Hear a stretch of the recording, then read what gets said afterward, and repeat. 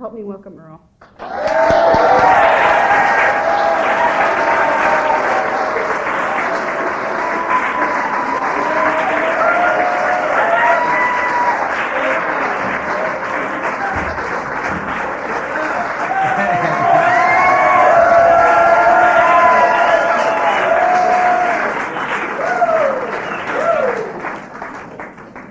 Cut it out.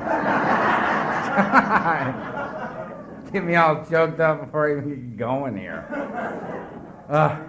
My name's Earl. I'm an alcoholic. Hi, everybody.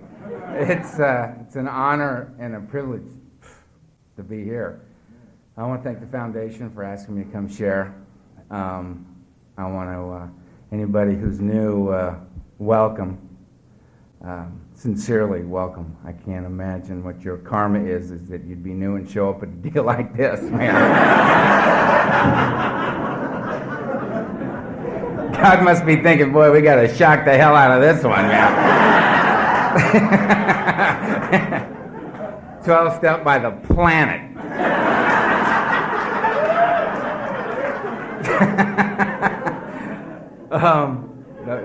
We're glad you're here and welcome. It's so nice that I haven't had much sleep, which I'm sure a lot of you can identify with. I mean, you just don't want to miss anything, but it's emotional. You know, I come in and I just see so many people that I've met over the years across the country. You know, and it's just it's an amazing feeling. Before I start blubbering, I'll get into my. Well, I'm here because I drank. That's why I'm here. And I drank because I loved the effect produced by alcohol. When I was, I didn't start drinking until I was 12. I held off as long as I could, man. I was restless, irritable, and discontented for some time prior to that first drink. And the only reason that I drank is that I'd been shipped off to boarding school. My reaction to that emotionally was that the people who knew me best in the world had just thrown me away, and I had no idea why I was no longer allowed to be a part of the family when I got shipped off to school. The fact was I was being given an opportunity for a wonderful education, held me in good stead to this very day. But I've never really dealt much with the facts. I've never really concerned myself with that. I mean, it's all about, I live down in here, you know what I mean? And this felt bad, so it had to be bad, you know? And I had met I was the littlest kid in the whole school, and I'd met the biggest kid in the whole school who had found me and beat the hell out of me. And I was sitting in my room, and word had spread across this entire campus in like 30 minutes. Watch out for this little Hightower kid. He attacked Tiny, who was the big guy, which had nothing to do, what I was a 12-year-old frightened child. And I was developing a reputation as being a little madman, you know, right out of the gate. And I was sitting in my room, and the cool guys around campus wanted to find out who I was, so they came by, and Matt came in my room and said, you want to smoke a joint? And I said, well, yeah, I do. And I had absolutely no idea what he was talking about. I didn't know what that meant. What I heard was, do you want to hook up with us? And the answer was, yes, I do, because as far as I can tell, I'm alone in the world, and, you know, it doesn't matter where you guys are going. He could have come in my room and said, we're going to go kill the Spanish teacher. You want to come? I said, I'm with you. Let's go. And I went with him, and we picked up Steve, and we went behind the dorm, and there was a Tupperware container full of cheap red wine. And Matt lit this joint and handed it to me, and I did what he did, and then the wine came around. I took a pull on the wine. 12-year-old boy, two 13-year-olds standing there, total strangers, no idea what's going on, lost in the world, didn't understand it. It's just a downward spiral for me. I'm looking at my life at 12. I'm thinking, I'm not making it to 13. You know, it's just bleak. And just like that. That thing that makes me bodily different from my fellows occurred. And this feeling just wafted up over me, and suddenly I was comfortable standing where I was standing, doing what I was doing with the people I was doing it with. And I had never felt that way before in my life. And it was just this calm, easy feeling, and I couldn't put the words to it at the time, but I can now. And what it was the absence of fear. That's what it was. Alcohol was the fear killer for me. And that's terribly important in my life, because I'm a self-centered, frightened individual. That's who I am. That's who I was. And that's the way, come on in. More the merrier. And I've got this big barrel of emotions inside me, right? And up on the surface are all kinds of emotions just kind of swimming around, you know? And I don't know anybody that feels one emotion, you know, for a couple of days, gets tired of it, and then feels something else, you know? I mean, they all just kind of come and go and just kind of wash over you, you know? You know? I'm very happy to be here. Look at all these people. I'm a little frightened. There's a, you know? And I'm tired. When I get tired, I'm feeling mildly confused now. I don't, you know? I can drink through those like that, you know? But way down at the bottom of that barrel, man, that deep emotional current that runs my life is fear. And fear's the last thing I'll feel.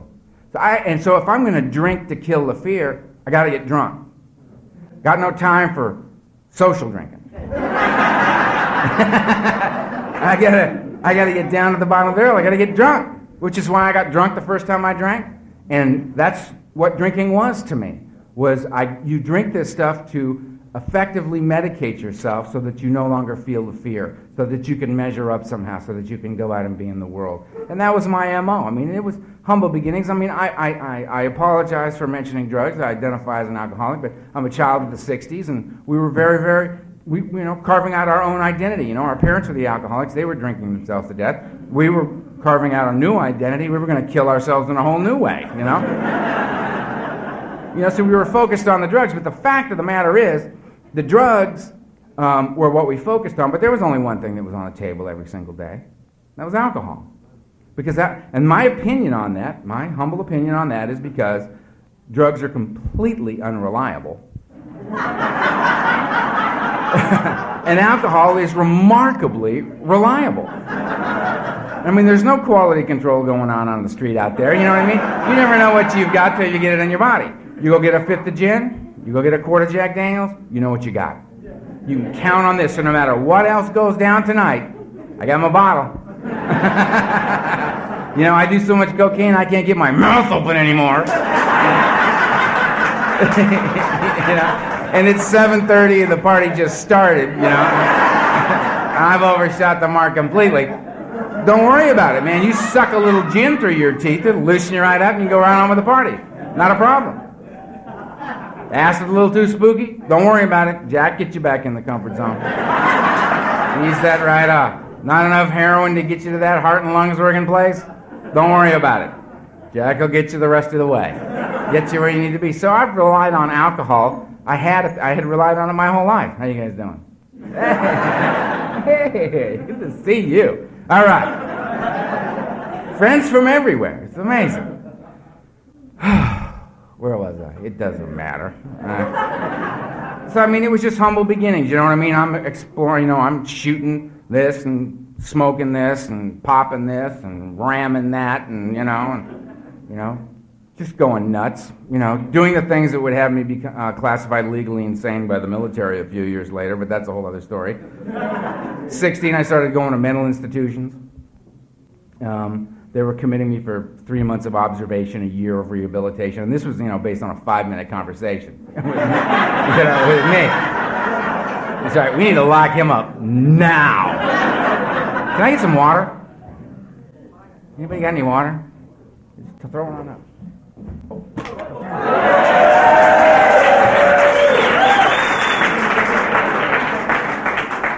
Yeah.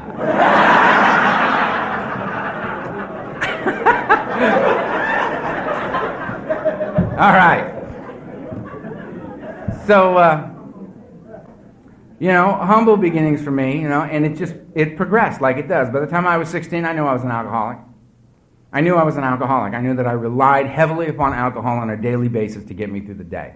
I knew that. I was comfortable with that. You've got your story. You've got your life. This is mine. This is who I am. I resign. My acceptance is the key. It's who I am. We're going to go with this,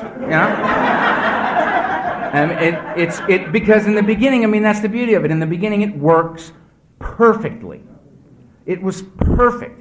I was getting blasted out of my skull, waking up the next morning, couple of Tylenol, shake it off, going about my business. And I thought, feeling better than I've ever felt in my life? No downside? What's the big deal? I mean, when I was in the beginning, nobody was going to jail. Nobody died. There was no blood drawn. Nobody was going to mental institutions. I mean, all these things would come to be.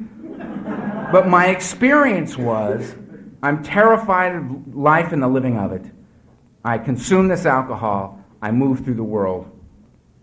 I got to do this. I don't know, I don't know. Do other people have a broken piece? I don't know. I know I do, and I know that alcohol takes care of that for me. And I moved through my life, and it's, the disease progressed. Knowing that I was an alcoholic, I simply accepted that and just worked that in with everything else that was going on in my life, and I just moved forward. Just keep going. I was a defiant, self-willed, fear-driven alcoholic moving through my life.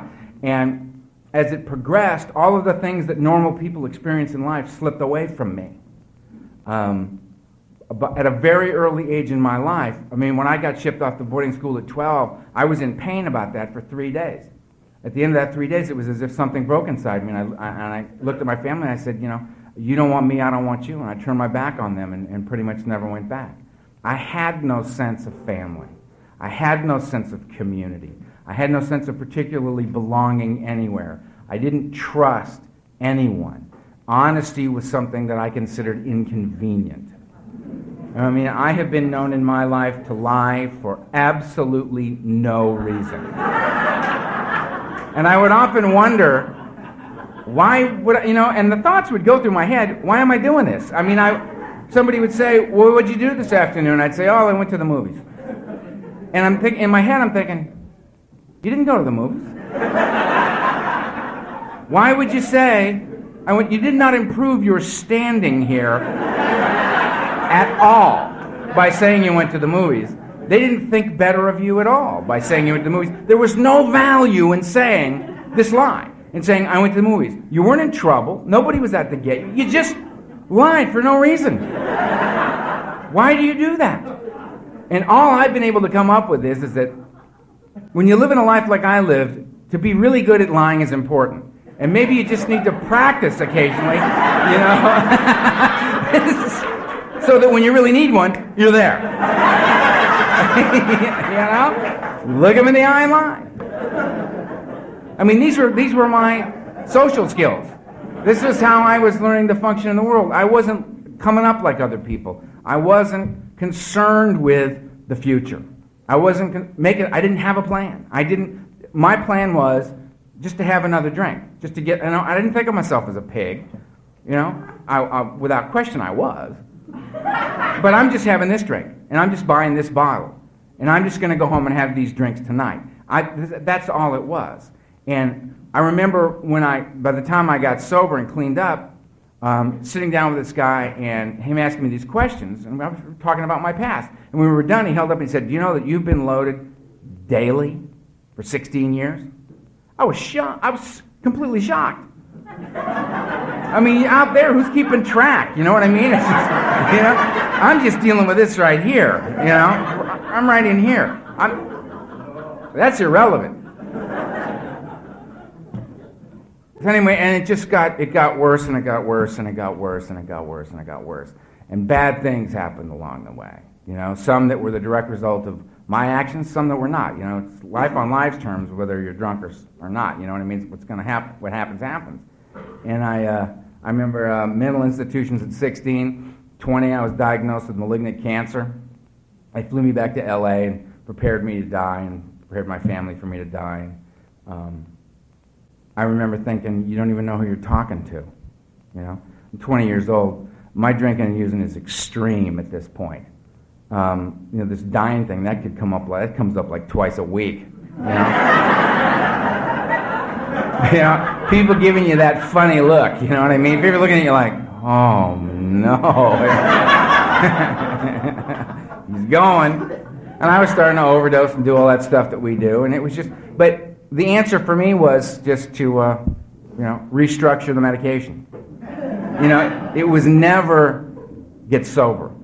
That was never a part of the plan for me. I was never interested in getting sober. I knew what that meant. That meant you walk the earth terrified. And I'm not willing. I'm not willing. Wherever this takes me is where this is gonna take me. My commitment is here. This is how I live. This is what I'm gonna do. You don't like it? Move on. You want to come party with me? Great. But my relationships are very, very simple. Do you have drugs, alcohol, sex, money, information on how I can get any or all of the above? You do? Let's talk. You don't? Next. Go away.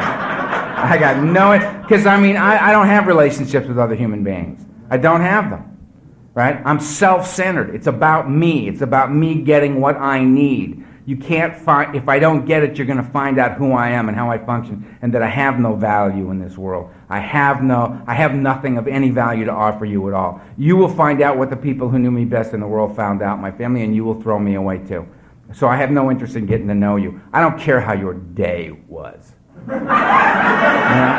I don't want to chit-chat. I don't want to get to know you. I don't care.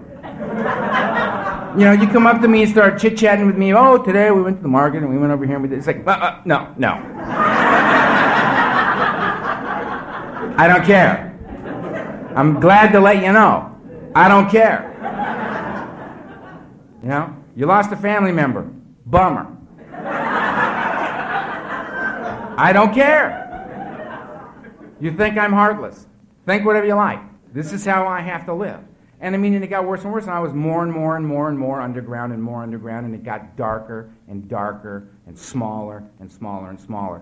22, my mother called me and said, we haven't gone anywhere as a family in 10 years. We've got to put the family back together, crying like mothers do. We'll go anywhere you want to go. Let's just do it as a family. I said, fine. Fine. One more time we'll prove that this is pointless, and then I can go on about my life. What's this going to cost me? A few days. All right. So I fly back to L.A., and on my 22nd birthday, we took off to fly to Guadalajara, and on the way there, the plane crashed. And my mother, my father, my little sister were all killed. And I was not. And I woke up on a mountain in Mexico with a fractured skull, and my back busted in 3 places, and crushed leg and arm, and paralyzed from the waist down, internal injuries. The only thing I could move was my right arm, and I was awake. And I'm laying on this mountain in Mexico, and my mother was laying right over there, my little sister Kimberly was right over there, and my father was laying right over there, and I couldn't get to them, and I couldn't help them, and they all bled to death right in front of me. And I had a little chat with God, and I said, you know what, I have no interest in a God of this type. Any God that would take a kind, gentle, loving little creature like my little sister Kimberly and leave a lying, cheating, thieving, dope fiend alcoholic like me on the planet, this makes no sense to me, and I renounced God. And then some guys came up and they scavenged the plane wreck. And I took my wallet out and put it on my chest with my right arm because I knew I was going to die, but I wanted them to know who I was for some reason. Just, this is who I am. See ya. Right? And they took the wallet out of my chest, took the money out of it, threw my wallet back on my chest, went through, scavenged the wreck, and went back down off the mountain and left me up there to die. I had no more love for you either.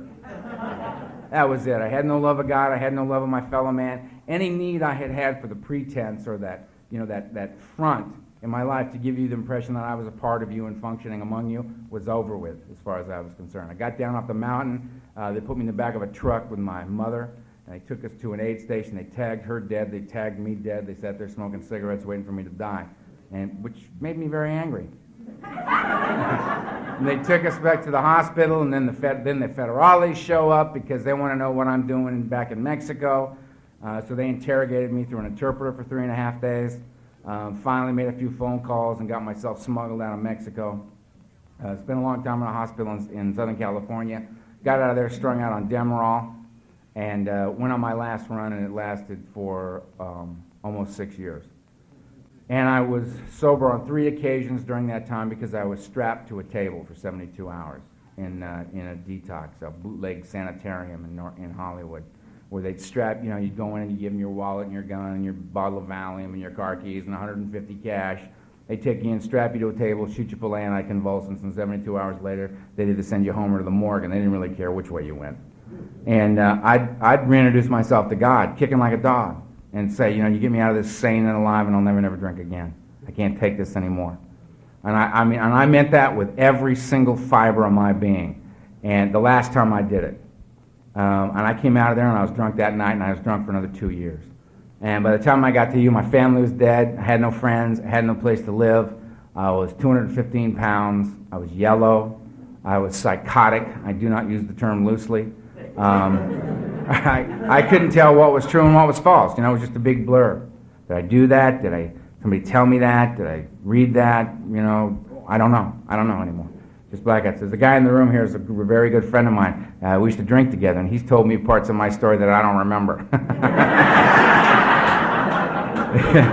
He says, remember the time, man, we had started to have a party on a Friday night, and we drank and we used, and we drank and we used, and we drank and used, and Monday morning, everybody's gone, everybody's burned out, there's nothing left in the house, and you and I are sitting on the floor in the kitchen drinking the cooking sherry. And I went, no. I don't remember it. I know it's true, but I don't remember it.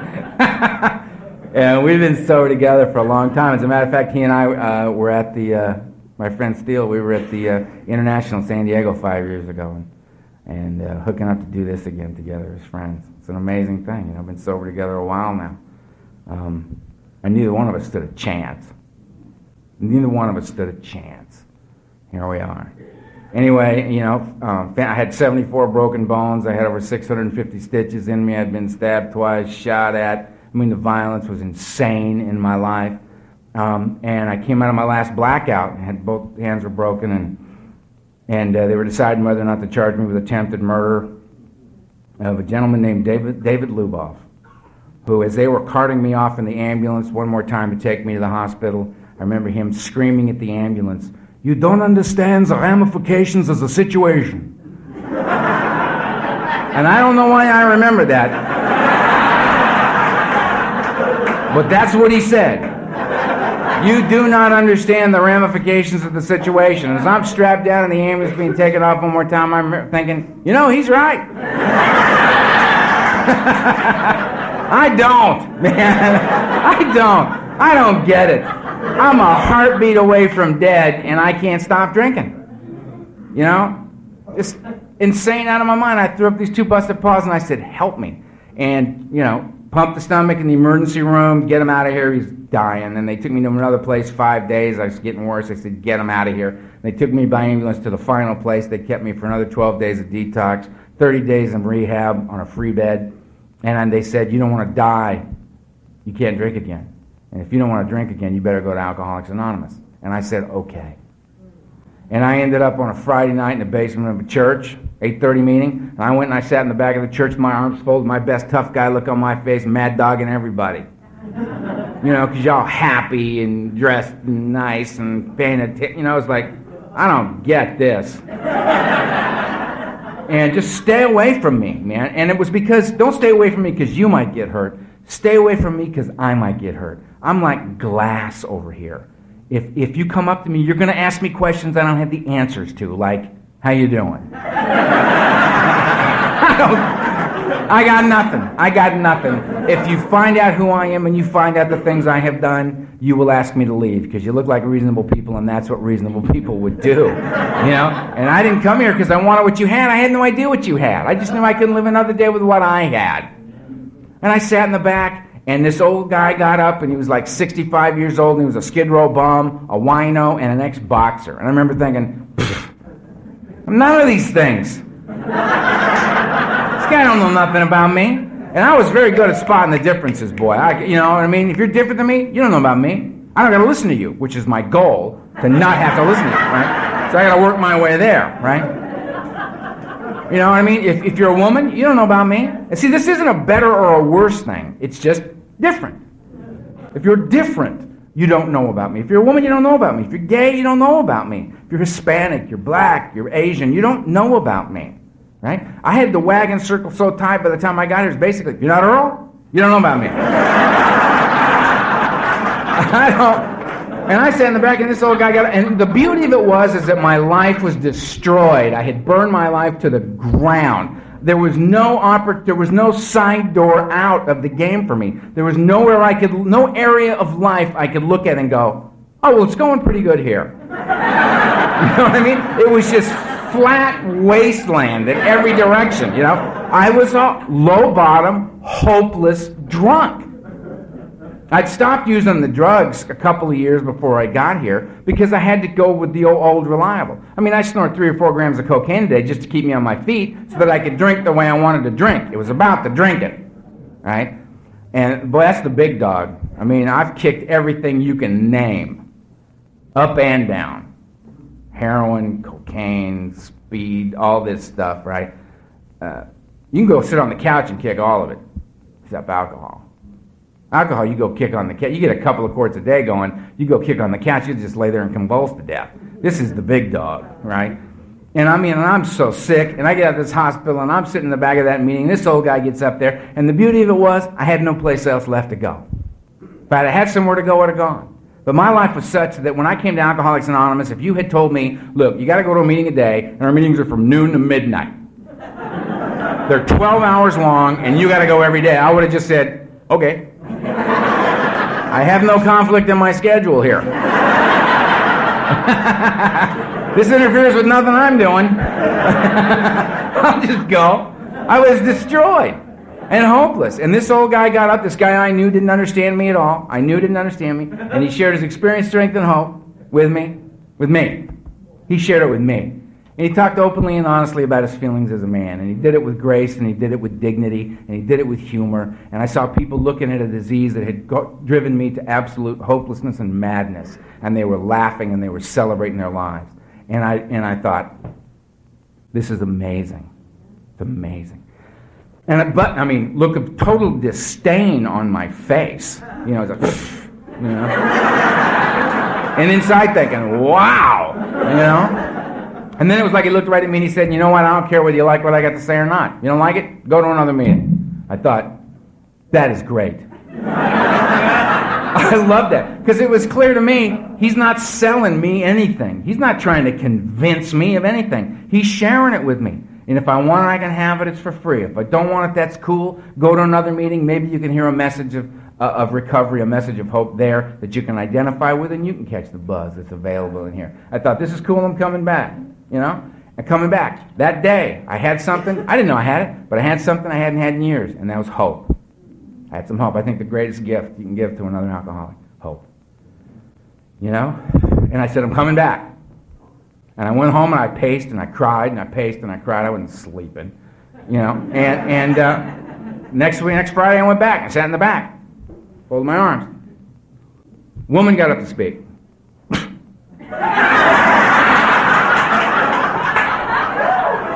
And I nudged the guy next to me and I said, where's the guy? He said, what guy? I said, the guy that talks here. I heard him last week. I came back to hear some more. And the guy looked at me and he goes, you're new, aren't you? And I said, yeah, what's your point? And he says, oh, yeah, we do a different speaker every week. We try to go male to female, a little something for everybody, young and old. And we got all kinds of meetings. Our particular group, we've got a candlelight discussion meeting, and we've got a men's stag and a women's stag. And I'm like, whoa, whoa, whoa! Way too much information, man. You're making me nuts. I mean, I was good with get car, go meeting, hear guy, go home. You know what I mean? I was not all happy and ready to roll, you know what I mean? I was messed up, inside and out. And I thought, okay, you know, I'll listen to Granny. You know, I didn't know what, you know, like, you know what you do, you know, little brandy in the tea, you know, dropped the cup and raced into AA, you know? Sure, I'm going to identify a lot with Granny, right?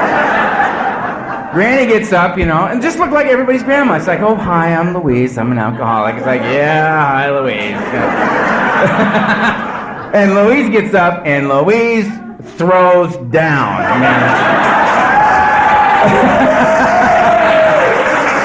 I mean, this nice little old lady gets up and explains how any alcoholic woman worth her salt can drink for 2 weeks on 50 cents, and then breaks down exactly how you go about doing that. And I'm in the back row going, yeah, Granny! Check her out, man. And then it hits me, oh my God, I'm identifying with Granny. You know? Something really weird is going on in here. You know, and then the next week, I'm not pacing waiting for the guy. I'm waiting to find out, you know, who's next? And I've never left. I've been involved to my eyeballs from that day to this. I've never left. I still don't have any place else left to go. I have a great life. I have problems, but I got the best problems I've ever had in my life, which is a good way, I think, to gauge how you're doing. How are you doing? Well, these are my problems, and they're excellent. If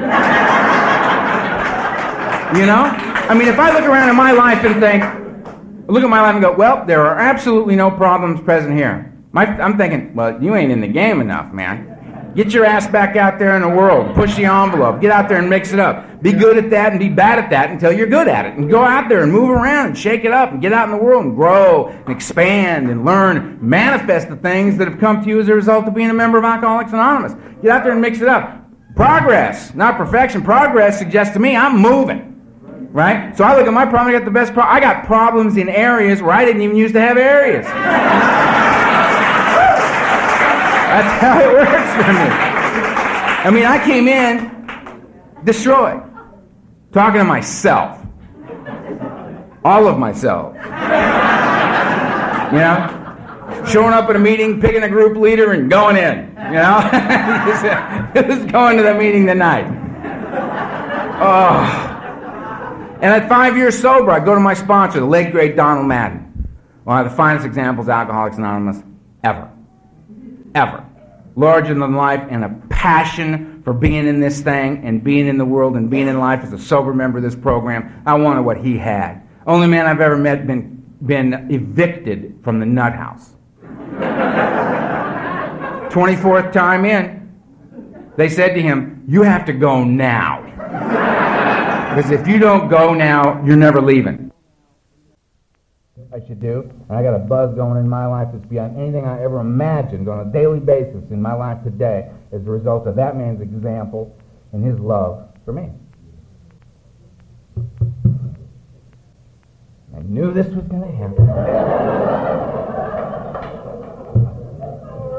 I hate getting emotional at the podium. The Lakers kicked ass.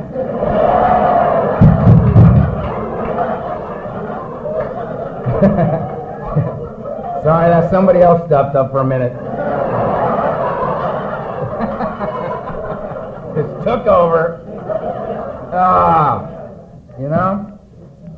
And he was an amazing guy. And he showed me the way. He was the guy that said, this is what we do around here. And he didn't tell me what to do, he showed me. I asked him to sponsor him. He said, yeah, I'll sponsor him. You don't have to like what I say, and you don't have to think it's a good idea. You just have to do it.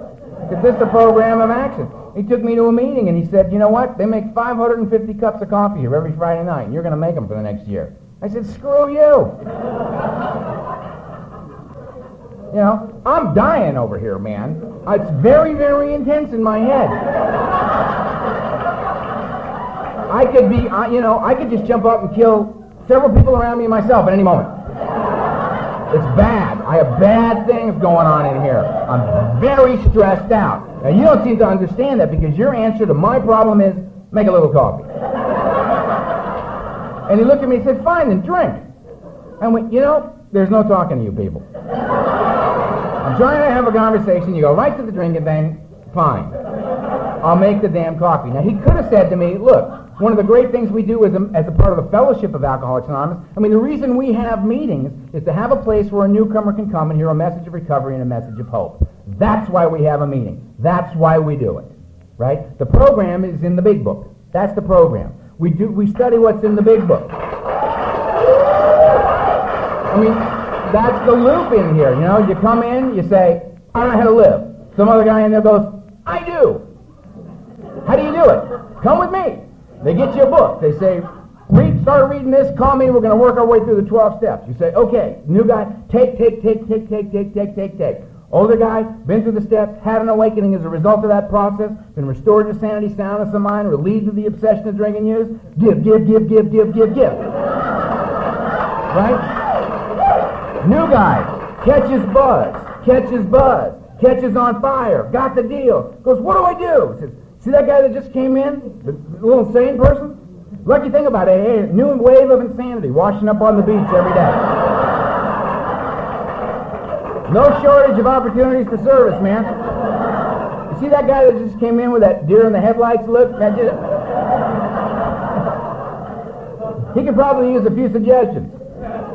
We got him. Give him what was freely given to you. Check. And you start giving. You go, that's the loop, right? Donald got me into that loop. He said, make the coffee. I didn't understand. He could have said, what we do in here is we don't give the new guys the coffee job and the cleanup job and the setup job and the greeter job because there's the new guys and they're the grunt and we pick on them. We give them the best we got to offer. We're going to give them an opportunity to manifest some of the principles that are afoot in this program. We're going to give you the best there is. You get to make the coffee. What this means is, as a self-centered, frightened alcoholic girl, you're going to have to focus on the coffee instead of O. You're going to be out of self for probably 4 hours, the size of that meeting, on a Friday night. You're going to have to worry about getting the pots and filling the pots and bringing all that condiment stuff and the cream and the stuff and the tea and the stuff. Oh, you got to have all that stuff in the box and you got to have it ready and you got to have enough and you got to plug in all the pots and cook the coffee and you can't blow out the fuse because then the meeting's dark. You got to be very careful. And you got to get the pots out and you got to get them all set up and you got to have everybody what they want. At the break, you got to bring out the new pots and take the old pots in. You got to watch everything up. 4.5 hours. Not thinking about Earl. Every Friday night, I'm going home from the meeting and I go, you know, I feel good. I don't know why. Must be the speakers they're getting. I don't know. It took me like 6 months to put it together. Out of self, feeling better. Out of self, feeling better. It's pretty cool. It's getting a little deep around here. It's getting kind of cosmic. And I like that. And you keep going, keep going. And so I haven't left. It's been, I don't know, November. I don't do anything stupid. It'll be 20 years I've been here.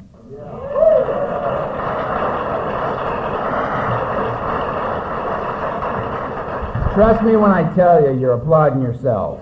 Because that's got nothing to do with my best thinking. That's got to do with the things that I have learned in here and been willing as a result of having been beaten into a state of reasonableness by the disease of alcoholism. I became humbled by that and willing to listen to you. And you taught me, and you sustained me, and you made it possible for me to survive and live a life beyond my wildest dreams. That's why being a part, I'd never been a part of anything in my life before I got here. I was never a Boy Scout. I didn't join anything. I didn't come here to join. I came here to survive the disease of alcoholism. And it's working. It's working. And I sponsor a legion of guys now. I mean a legion of guys who sponsor an unbelievable number of guys. And they're the ones that I learn from now. They're the ones that teach me. They're the ones that ask the questions that must always be asked. They're the ones that catch fire with the things that have burned in me for a long time. And I get used to it, and I see it hit them, and I realize how miraculous my life is on a daily basis, how lucky and fortunate I am. I watch what happens with them, and I realize what's available and possible for a guy like me. As a result of working the steps, is that I can close my eyes, breathe in and out, and get right here. Get right between those. Get right here, right now, that thing that I avoided my whole life. I can't be right here, right now, because that's the life I have to live. That's where my feelings as a man are. That's where all my fear, my doubt, my insecurity, my total lack of self-esteem, that's all here. And I can't be here and I have to get away. Now I've found that I have to come back to right here, get in between those, because that's where my life is. That's where God is. That's where any dignity or honor or self-respect I will understand as a man. It's all right in there. And I have to do that. I can't love you anyplace else. And I can't allow you to love me anyplace else. I can't get the things I want in life, which is I want a sense of family and a habit. I want a sense of community and a habit. I want to feel comfortable standing where I'm standing, doing what I'm doing with the people I'm doing it with, no matter what that is. I want the power of that in my life. And I can only get that from a loving God, a God that I personally don't understand. They said, find a God of your own understanding. I had to go a little bit further, and I had to find a God that I don't understand at all. I mean, I try to get this little head of mine around in the infinite. It just won't go all the way around, you know. I go till it gets spooky, and I come on back, you know. And it's all God to me. I don't need to understand God. I just need to see the manifestation of God's will all around me, every day, in the things that I see go on. I mean, this is a pretty good opportunity if I'm willing to look at it. Standing up here looking at all of you, I'm looking at a bunch of dead people, sitting upright, celebrating a life of recovery, coming from all over the world to be together and celebrate around the great campfire, you know what I mean? To tell their stories and share their experience and revel in this kind of a life. The only way I know for a guy like me to get at that is through the steps. Step one is, what's the problem? Lack of power is my dilemma. If lack of power is my problem, what's my solution? Step two, a power greater than myself that could restore me to sanity, soundness of mind, relieve me of the obsession to drink. I'm in. Step three, it says, you need to make a decision to do something about this, or it's not going to happen. You're going to have to take some action. Okay, I get down on my knees. I turn my will of my life over to the care of God that I don't understand. So I'm going to take that action. It's up to you. I'm going to do what you suggest. And then begin immediately upon a plan of action, 4 through 9. 4 and 5 is me, 6 and 7 is God, and 8 and 9 is you. Nobody else to play with. 4 and 5, I swallow large chunks of truth about myself. I look at resentment, fear, and sex. I do this 4-column inventory. I work through that. I see my part in it. I look at it in black and white in front of me. I see it for what it is, not what I'd like it to be or imagine it to be, but what it is, right? I see the effectiveness of me at the helm. You know? 6 and 7, I hook it back up with God. Ask God to remove the defects of character because I'll remove the wrong stuff. 8 and 9, I hook it back up with you. I'm very, very sorry. Here's your money. I go back in the house. And to amend means to change. So I'm very, very sorry I stole your car. I estimate the value of at the time of the theft at $2,500. If that's acceptable to you, I'll begin to make payments on that until that amount of money is paid to you. And I will not go steal your car and sell it to pay you for the car I stole from you. Change. I got to change. Right? 10, 11, and 12 keep me in the game. Same thing, me, God, and you. Me, I continue to take personal inventory because, and when I'm wrong, promptly admit it, because I'll wait till sometime next year. I'll build a resentment against you somehow, and I'll fester and I'll die. I got to deal with it. 11 is a God. I seek God. I seek Him through prayer and meditation. I pray for knowledge of His will for me and the power to carry that out. And I meditate to quiet the mind so that when the answers come, I can hear them. 12, having had a spiritual awakening, that being having been restored to sanity, having been relieved of the greater aspect of my disease, having been relieved of the obsession to drink, I can practice these principles and carry the message to you. How can I help? Not because I'm a good guy, but because I don't want to die drunk. That's why I do it, because I don't want to die drunk. I want to stay in this game. And I got to remember my new boys. I got to remember, because as I move along the path and I catch the buzz, and all of a sudden I can hear that speaker that I could never hear before, that I heard 50 times and I could never hear him, and now I can hear him. So I go get Louis, who's got 90 days, and I take Louis to hear the guy speak. And I'm thinking, and we're sitting and we're watching the Al just throwing down, and I'm thinking, isn't this great? That at 19 plus years of sobriety, I could bring Louis and expose Louis to the pearls of wisdom that Al's just nailing tonight. Fact of the matter is, Louis is having a completely different meaning than I'm having. Louis got 90 days. I got to remember what I was like at 90 days. Going over to Ohio Street on a Friday night, go to a meeting, in my car, right? Good. And me, in the inside of my head and how I worked. I got to remember it. Got to give Louis his turn. I would go to Friday night Ohio saying, okay, I found the meeting. It's good. There it is. Good. Park the car, go in. Put the keys in the car. Put the keys in the seat. You got to put the keys in the seat. Then I'm saying, where am I going to sit? This guy with the red coat. I'll sit next to the guy with the red coat. I'll put the keys in the seat. I'll find the guy with the red coat if everything's cool. Okay, I got to find, people come, how you doing? Fine. How you doing? Fine. How you doing? Fine. The ringing a bell, we're sitting down, good. We're sitting down, good. I'm fine. All right. Now they're reading something. They're up there, he's up, he's down. Another guy's up. I missed all of that. Guy's reading. He's rarely seen something. I don't know what he rarely saw, but he rarely saw something. And the 12 things. Okay, there's 12 things in A. 12 things, A, B, C, A, B, C. 12 things, A, B, C, A, B, C. 12 things, A, B, C. 12 things, he's down. I didn't get a lot, but that was pretty good. All right. Another guy's up. Here's another guy's up. He's shouting, I did that. I drank a lot. That was great. He's down. There wasn't enough of that, but they're good down. Now, they're passing the basket. Why are they passing? Don't take the money.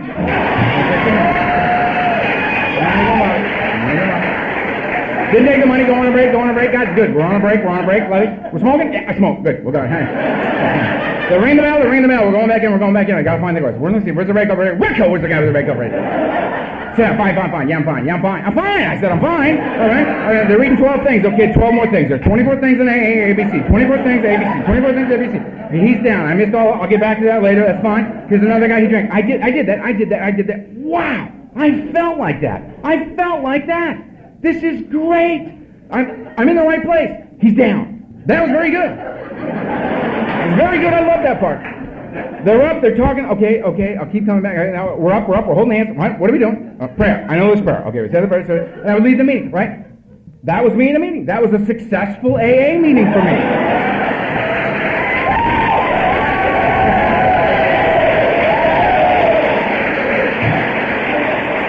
I gotta remember. I'm sitting in a meeting with Louis, who's sitting on his hands, and he's got that look on his face. Listen, bigger. That. What? You know, and we're leaving the meeting, and I said, look at him going, that's a great, I love that meeting, man. What'd you think? He goes, oh, it's great. Great. I think, cool, man. You had your meeting. You sat there. You made it through. You did your best to grab a little bit, and you got a little bit, and you keep coming back, and you get a little bit more, and you get a little bit more, and then there's that day where you look up and you sit there in your own life, and there's a sense of ease and contentment you never thought was possible. You got a new joy happening. You got a new freedom. You've caught the buzz. You have caught the buzz. You are in the game. You're all lit up, and boy, you're going to give it away tonight. And you're that new guy at a meeting running around looking for trouble, man. And you see some terrified individual coming in, and you're on him. The minute you're on him, you're on your way. You got the whole loop going. You are in the game. The buzz can be yours. Worlds within worlds here, it just gets deeper and deeper and more profound and more freeing. They asked me in the beginning when I got here, how free do you want to be? I said, I was a pig out there. I'm going to be a pig in here, man. I want it all. And because of you, I got a place to go. Because of Bill and Bob, I got a place to go. And tonight, I'm going to go that thing. I'm going to jump up and down and cry and carry on and tell people I love them. I'm just going to let it go, man. Because that's what this is about. Celebrating the buzz. Celebrating the life. That we're in the game. It's all around the planet. You an alcoholic, you know who I am. You an alcoholic, I know who you are. We got a common problem and a common solution, man. And it's about celebrating that every single minute. That's what I'm going to do, and I wish you peace. Thanks.